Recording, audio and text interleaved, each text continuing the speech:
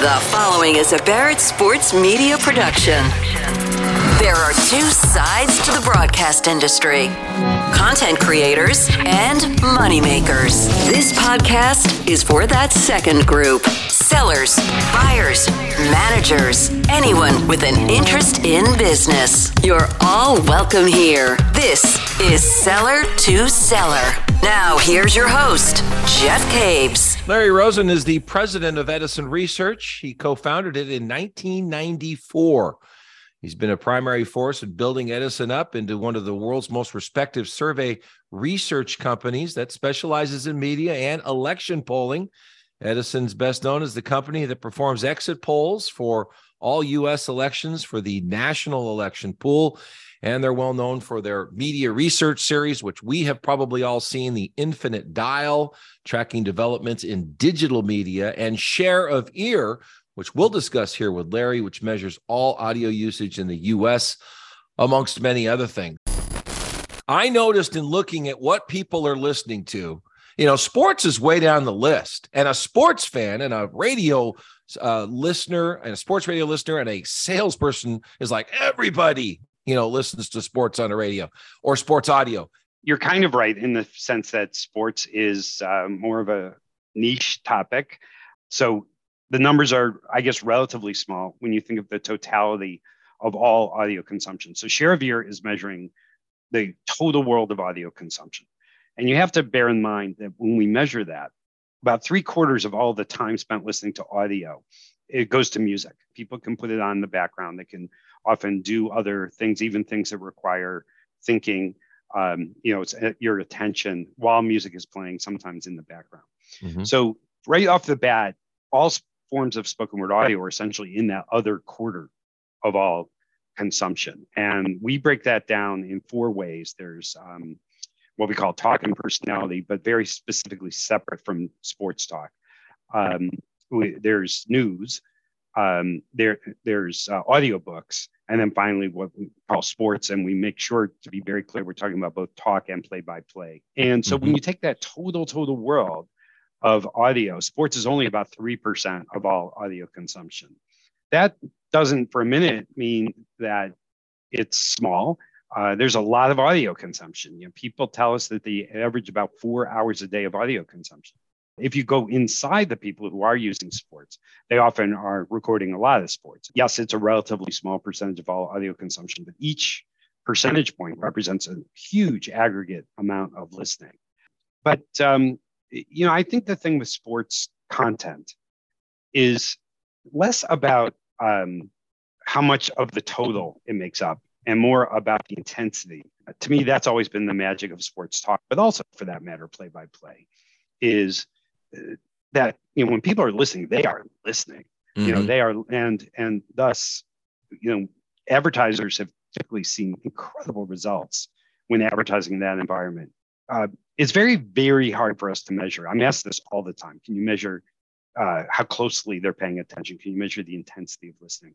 And if I could come up with a methodology to do that, people just don't know. They don't know how to answer the question. We've experimented with different things.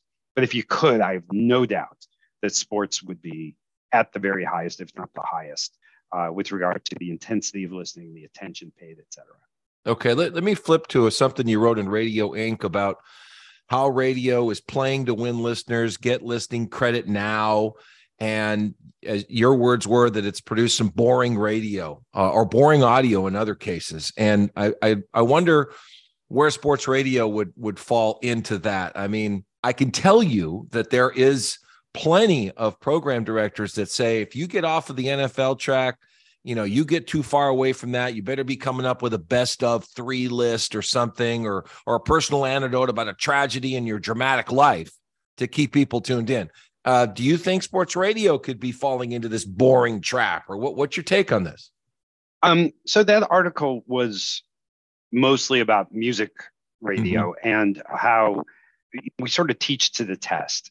And that's how business works. When U.S. News and World Report started ranking colleges, and they made one of the key measurements, the acceptance rate, colleges started going out of their way to drive up applications so that they could drop their acceptance rate. It wasn't good for really anybody. But they were teaching to the test, right? They were saying, if U.S. News and World Report says this is important, we will change our policies to make that important. The famous example was the University of Chicago, a very selective school, used to have this very quirky, difficult application with the theory of, if you want to come here, you will put up with this and go through the steps of actually doing the application to Chicago. When that U.S. News and World Report was ranking Chicago, they started dropping down the rankings because they were doing poorly in acceptance rate. And so they just changed, they got rid of that difficult, quirky application process and made it much, much easier so that they could do better. You do what you're measured for. PPM isolated certain things that, when you could see it so with such granularity, people tune out when we do this. People don't tune out as much when we do that. Everyone started doing the exact same things. In music radio, everyone started running their breaks at the same time. They started playing fewer new songs because the data showed that when you play a brand new song, even if it's going to be a big hit, tune out happens. And so my point was that this leads to doing the right thing for the short term and not necessarily the right things for the long term. I believe some of that has certainly happened as well in sports talk radio. Stick to the game plan, don't show any creativity, probably making it much harder for new talent to break out, certainly exploring new things and trying new areas. The personalities who have really jumped out over the years have strayed away from just hardcore sticks and balls, play-by-play kind of discussions. Sure. But it's an experiment. And so it's a real challenge. People do what they're incentivized for. And if your bonus is based on your ratings this quarter, you're going to do everything you can to maximize ratings this quarter. My point being that radio, not individual program directors, but radio needs leadership that says, we can't just think about the current quarter. We have to think about the long term. Okay. Let me pivot away from sports radio for a minute, get into, a lot of salespeople will say, well, you need to buy streaming. You need to surround the listener and all this, that, and the other. And you guys are tracking whether people are using traditional radio receivers, be it in their car, their home, mobile devices. And I'm wondering, does anybody listen to a radio? You and I would remember this, of course. And what age groups, and what are the younger people really in percentage wise using to listen to audio? Right. So you have to break that down a bunch of ways. Over time, the radio, the physical device, it is definitely reduced in its usage. Amazingly, when we started the Share of Ear project in 2014, half of all audio consumption was happening on a radio, and only 18% was happening on people's phones. It's kind of hard to believe, but 2014 is a long time ago at this point. Right. And smartphones were not really, in their full flower at that point. And we have watched year by year the gap between these two things, these two devices narrow. And in their most recent update, actually, the mobile device finally surpassed the radio as a device in terms of consumption. And it seems almost inconceivable that trend will change. So over time, it just passed it, and it's going to pass it by more and pass it by more. And the radio receiver will keep going down, and the phone will keep going up. That said, there's a lot more nuance involved here. In the car, listening remains overwhelmingly on our radio. Very, very little streaming of anything, let alone streaming, of course, of radio stations, happens in the car. There are use cases. I live in New Jersey. I grew up in the Chicago suburbs. In 2016, when the Cubs finally, after a lifetime of not making it, were in the World Series, then won the World Series, I wanted to listen to local sports talk from Chicago. Sure. So I went through the steps in my car of listening to the score in Chicago using a stream. So there is some radio listening happening under those very particular use cases. It's outside of the car, in particular at home, where radio listening is transitioning. Still, the majority of it is happening on our radio. But if you isolate certain locations, certain times, formats like sports, the numbers are quite significant that are happening in streaming, as at times up to 20 and 30% of the total. Well, it feels then that the battle in the car to keep the terrestrial radio station alive is the last act. If that battle is ever lost, the terrestrial radio station may expire at some point. There'll be a lot of real estate for sale out there in this country. Yeah, sports, of course, has always been very dependent on in-car listening. In diary markets, you still see it for sports talk stations. Now all Nielsen can tell you in PPM markets is at home and outside the home. But I think we know that for sports and sports talk, it's heavily, heavily in the car. The fact that there always have been radios in the car, and it's always been, at least to people in my age group, thought to be a very easy thing to listen to radio in the car. That doesn't mean anything is promised. There's no guarantee that the radios will always be there or easily accessible. And I will say myself, I've gotten into rental cars where I simply cannot figure out how to tune the radio. Often it's a touchscreen thing where you have to tap through it or whatever. There's a lot of ink spilled in the radio industry about the threat of cars not having radios or not having easy to use radios. And those are indeed significant threats. Radio has succeeded in large measure because it creates great content, but it's succeeded by having a functional monopoly in a lot of locations. And that monopoly is breaking up everywhere. And the last place is the car, and it's slowly breaking up there too. Yeah. So how about your share of ear study when you talked about podcasting and its impact with 25, 54-year-olds and that talk personality content listing you talked about, shook up some folks that, the majority of it, half of it's coming from podcasts. They're not going to radio. And so I wondered, I asked you about this. How about sports talk audio? Are they the 25, 54-year-old adults? Are they going to pods or are they staying with radio or streaming? So here I have good news for sports talk radio, which is when you isolate that talk and personality category, the amount of listening total, not just 25, 54, that is going to podcasting, it has surpassed the amount that is happening to broadcast radio. I think that's pretty logical on some levels.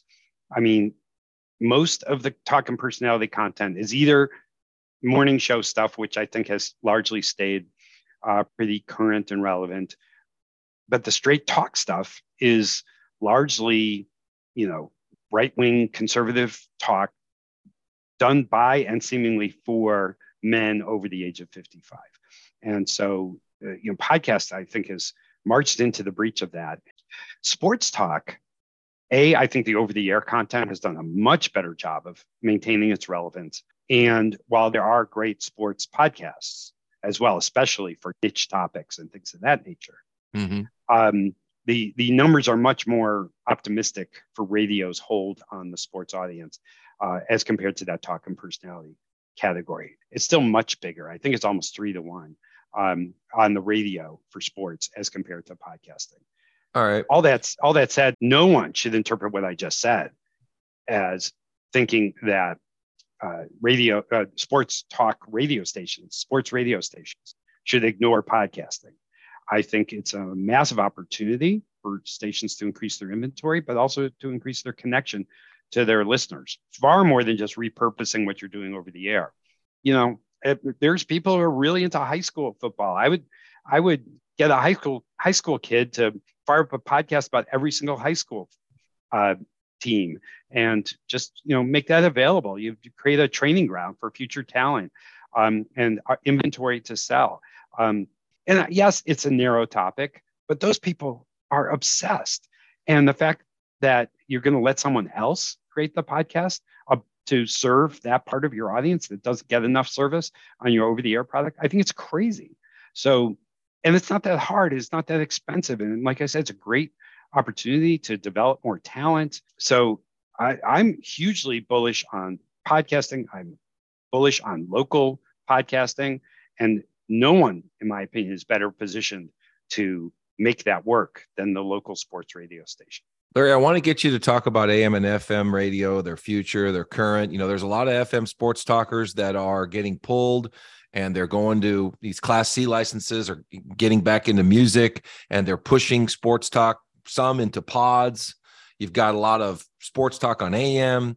So I wonder what you think about, the podcast play, sports talk ending up over there, because this youth that we talk about that is listening to sports talk audio, I think primarily it's because of FM that the sports talk stations have migrated. Well, that'll age out. And, at one point, where does that go? And so how do you see the futures of the AM and the FM and what's going to be there? It is very hard to paint an optimistic picture for the future of AM radio. In PPM markets, I think it's like 9% of all quarter hours at this point are happening on AM, which means 91 are happening on FM. And that would include the streams. Even the reach or cume of AM, I know, is south of 20%, which means over 80% of people will not tune ever to an AM radio station a given week. And you can't just lay that on lack of investment or content. There are just technological challenges. I mean, I'm well in the New York metropolitan area. New York has clear channel, AM stations, old meaning of the word clear channel. And yet I can't hear hardly any of them. There's so much interference. There's so much problem with it. Like I said, I just really struggle to paint a positive picture. I am less negative than it sounds like your question implies about FM. I think FM has a long, long way to run, especially when radio is creating unique, compelling content. And again, I think in most cases, sports radio is the best example of unique, compelling content that the radio is producing on a day-to-day basis. And so I am optimistic about the long term for sports radio on FM. Okay, so Larry, one of your heaviest users of any of your research is our salespeople. This is a seller to sellers podcast, and here we have a bunch of sports radio sellers getting hammered about their projections for 2023. The older salespeople, they're more experienced ones, have been drug into digital, drug into streaming, drug into selling Google AdWords, drug into selling anything but their over-the-air spots voiced by their morning guy, and right. So if you could help and just from your research side of things say, hey, if you're going into 2023 and you're a radio seller in sports, if I were you guys, you ought to be thinking about this in selling and what you should be focusing on. Well, I want to comment how much I love your use of the word drug. At least in New Jersey, we would say dragged. So that kind of gave me a smile. Well, of course, these old sellers need to adapt and change the game. My wife's a doctor. She graduated med school. It's coming up on 30 years ago. She's constantly having to retrain. Guess what? The medical world is constantly updating and coming up with new procedures and new approaches. And she is required by her license to engage in what they call CME, continuing medical education, every year. Old radio sellers should not be exempt from that. And the excuse that this is how we've always done it, or don't make me learn new things, they should be required just the same to up their game. So I don't buy into just, let's just do it the old way. The biggest issue with radio in general, but it would be a bigger issue in sports, in my opinion, is this sort of spots and dots, just take the ratings and translate them over to a cost per thousand and sell it, or a cost per point really, and sell it in radio.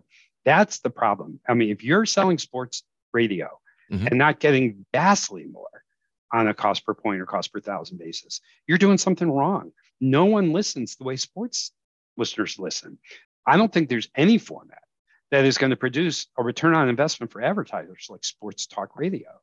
And so anyone who's just taking the lazy way and selling on a cost per point basis is not getting the job done. You can find more information on Larry Rosin on LinkedIn. Please review and subscribe to this Seller to Seller pod. Pass it along. It's how we grow it. Email me, jeffcase54@gmail.com, with interview requests. You can check out barrettsportsmedia.com for my weekly sales columns and past pods, and probably catch this as well. I'll talk to you next week. Thank you for listening to Seller to Seller with Jeff Caves. Each episode is available on iTunes, Spotify, Amazon, the iHeart app, and most podcasting platforms. To stay in touch with Jeff, follow him on Twitter @Jeff Caves and read his sales columns on barrettsportsmedia.com.